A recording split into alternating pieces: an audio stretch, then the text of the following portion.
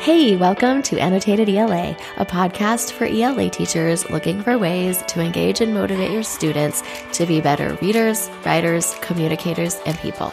I'm your host, Melissa, a classroom teacher with 20 years experience in middle school. Join me right here each week for practical tips, stories, inspiration, and actionable strategies to use in your classroom, and some laughs. Are you ready? Let's get to it. Hey friends, welcome to another episode of Annotated ELA. I'm so happy to have you. Let's dive into some more vocabulary because finding time to teach vocabulary can feel impossible, but it doesn't have to be. So let's talk about 4 tips for creating a rich verbal environment that will fit into your daily classroom routine, because I'm all about making it easy. Exposing students to new words doesn't always have to be a big production. So first, let's talk about what is a rich verbal environment. A rich verbal environment is 2 things: consistently using words that have been taught and using every opportunity to use and expose students to new words. Simple enough. 1, it's consistently using words that have been taught, and 2, it's using every opportunity to use and expose students to new words. Although I know students need multiple exposures to a word to learn it, there is still value in exposing students to words whenever possible, even if, as a class, the words are not being tracked. This just helps students to become word aware, quote unquote, and possibly even get them interested in being word collectors themselves. One of the first tips is just paying attention to words. Tip number 1, paying attention to words. Simply asking students to pay attention to words, though, may not be enough. So consider making it a game or a challenge where students can earn points or improve their grade or prizes or trophies, stickers, whatever is fun. Make it a competition. Maybe each class earns points, and at the end of a month, the class that has paid the most attention to new words and brought in the most new words gets a Fun Day Friday or something. Make it easy for you to implement and something that your students will be excited about. And the teacher can create the expectations for finding the words outside of the classroom by asking students to listen for the use of words on TV.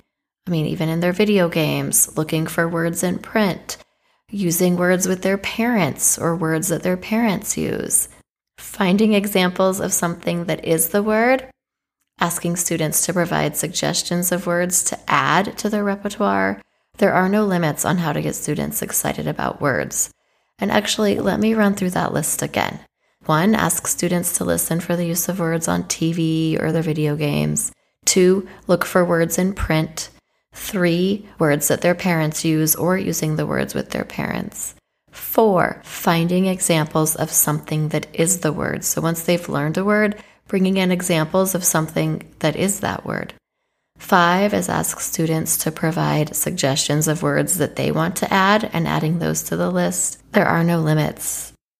Tip number 2 is using mature language. Using mature language goes without saying that it should not be explicit, but I'm a middle school teacher and we've all had our slip-ups and we know where those middle school minds go. So use mature language that is appropriate for the classroom, but that is above what students might use on a regular basis. You can find moments to use mature language by pulling from events and happenings outside of the classroom. This is also a way for teachers to model that they are aware of and interested in words. Using the words with students in authentic ways will also encourage students to be curious about words. Whenever we can bring that mature language in an authentic conversation and in authentic ways with our students, it makes them more curious. It piques their interest. I know that I like to share my favorite words with my students, and then they're always finding ways to use my favorite word to impress me. And later on as we go, I ask them to then share their favorite words, and I try to drop those here and there when I'm with them. The hope for this is that the students will begin to ask what words mean. They'll seek the meaning of unknown words, and they'll be excited about words too. It doesn't have to be a big production. It doesn't have to be a lesson. It doesn't have to be tracked in a notebook.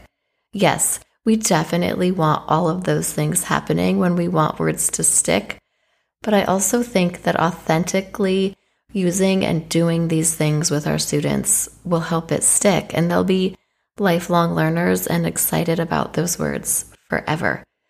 Some students just might surprise you.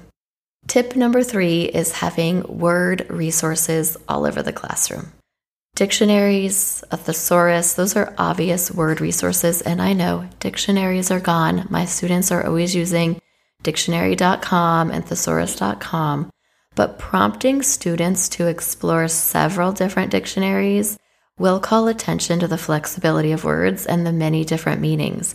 If there's time and you've used a word, have them get on dictionary.com and look up the word, and then have them get on thesaurus.com and look up that word, because we want them to understand the many shades of that meaning and how flexible words can be given their context, and also comparing and contrasting by using the thesaurus.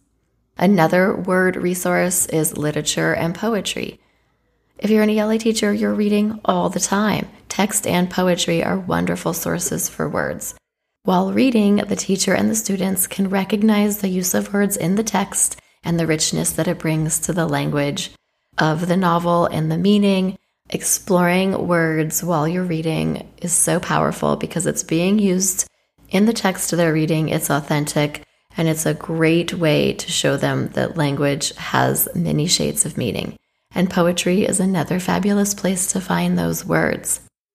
So you might be asking yourself, okay, but what do I do with these words? This brings us to tip number 3. Because the goal is to create a rich verbal environment, it's not necessary to introduce the meaning of every word. Spontaneously using the words does not mean that every word used needs to be tracked or displayed. You will want to determine which words to keep around, and this could depend on you and on the students. You can create a special place to keep the words that are wonderful and put them up if it's a word that will stick around the classroom. Instead of a word wall with words that are tier 1, tier 2, you might just have a hanging sticky note, one of those big, large stickies, and you could call it wonderful words.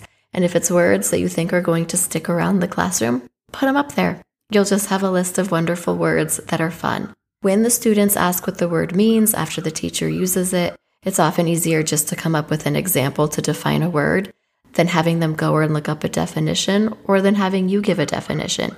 If you use a word spontaneously and students want to know what it means, just come up with an example for them. And if it feels like a word you all want to add to your wonderful word list, do it. If it is appropriate in the moment, students can look up the word, but it can also be done later in the day on their own. The most important thing is to use words that students may not be familiar with whenever possible. And finally, tip number 4. So let's explore within the words and across the words. Exposing students to unfamiliar words is not the only way to create a rich verbal environment. It's also beneficial to explore words that students are familiar with but may not know much about. Exploring and understanding words helps students make connections to other words and shades of meaning. So even if you're not using novel words all the time or different words that students aren't familiar with all the time, using words that they use or that they know but may not be very familiar with is just as powerful, because you're modeling a genuine interest in words, in word meanings, how words are used, and language is a deep and complex topic. So exposing students to the different ways that words are used and helping them understand how they're used is going to get them excited about language too. You don't need to have a curated list of the perfect vocabulary words. The fact of the matter is that yes, we want to be intentional and we want to make sure that we're helping our students learn in a way that is going to be most beneficial to them and that is going to stick and that is best practices. But also, sometimes we just need to have fun with them. And exploring words in this way is a fun thing to do. How exciting. And it just helps us keep the joy alive in the classroom. Let's recap really quickly. The key to creating a rich verbal environment is using sophisticated words when the opportunity arises, getting excited about words and emotions that the words evoke, and how words are used to create meaning. That's it. That's what's important. Using sophisticated words when it's appropriate, getting excited about words, and helping students understand how words are used. The classroom is full of possibilities for exploring words and using words, and I know you're already doing it, you just may not even be aware of it. I hope you found some of these tips helpful. If you've been enjoying the show, I would love for you to write a review on Apple Podcasts. This helps other people decide if they're interested and want to listen too. Until next time, friends, remember, the magic is in the process. Thanks for hanging out with me and listening to today's episode. For more support with all things ELA, visit my free resource page on my website at annotatedela.com/free. Until next time, friends, remember, the magic is in the process.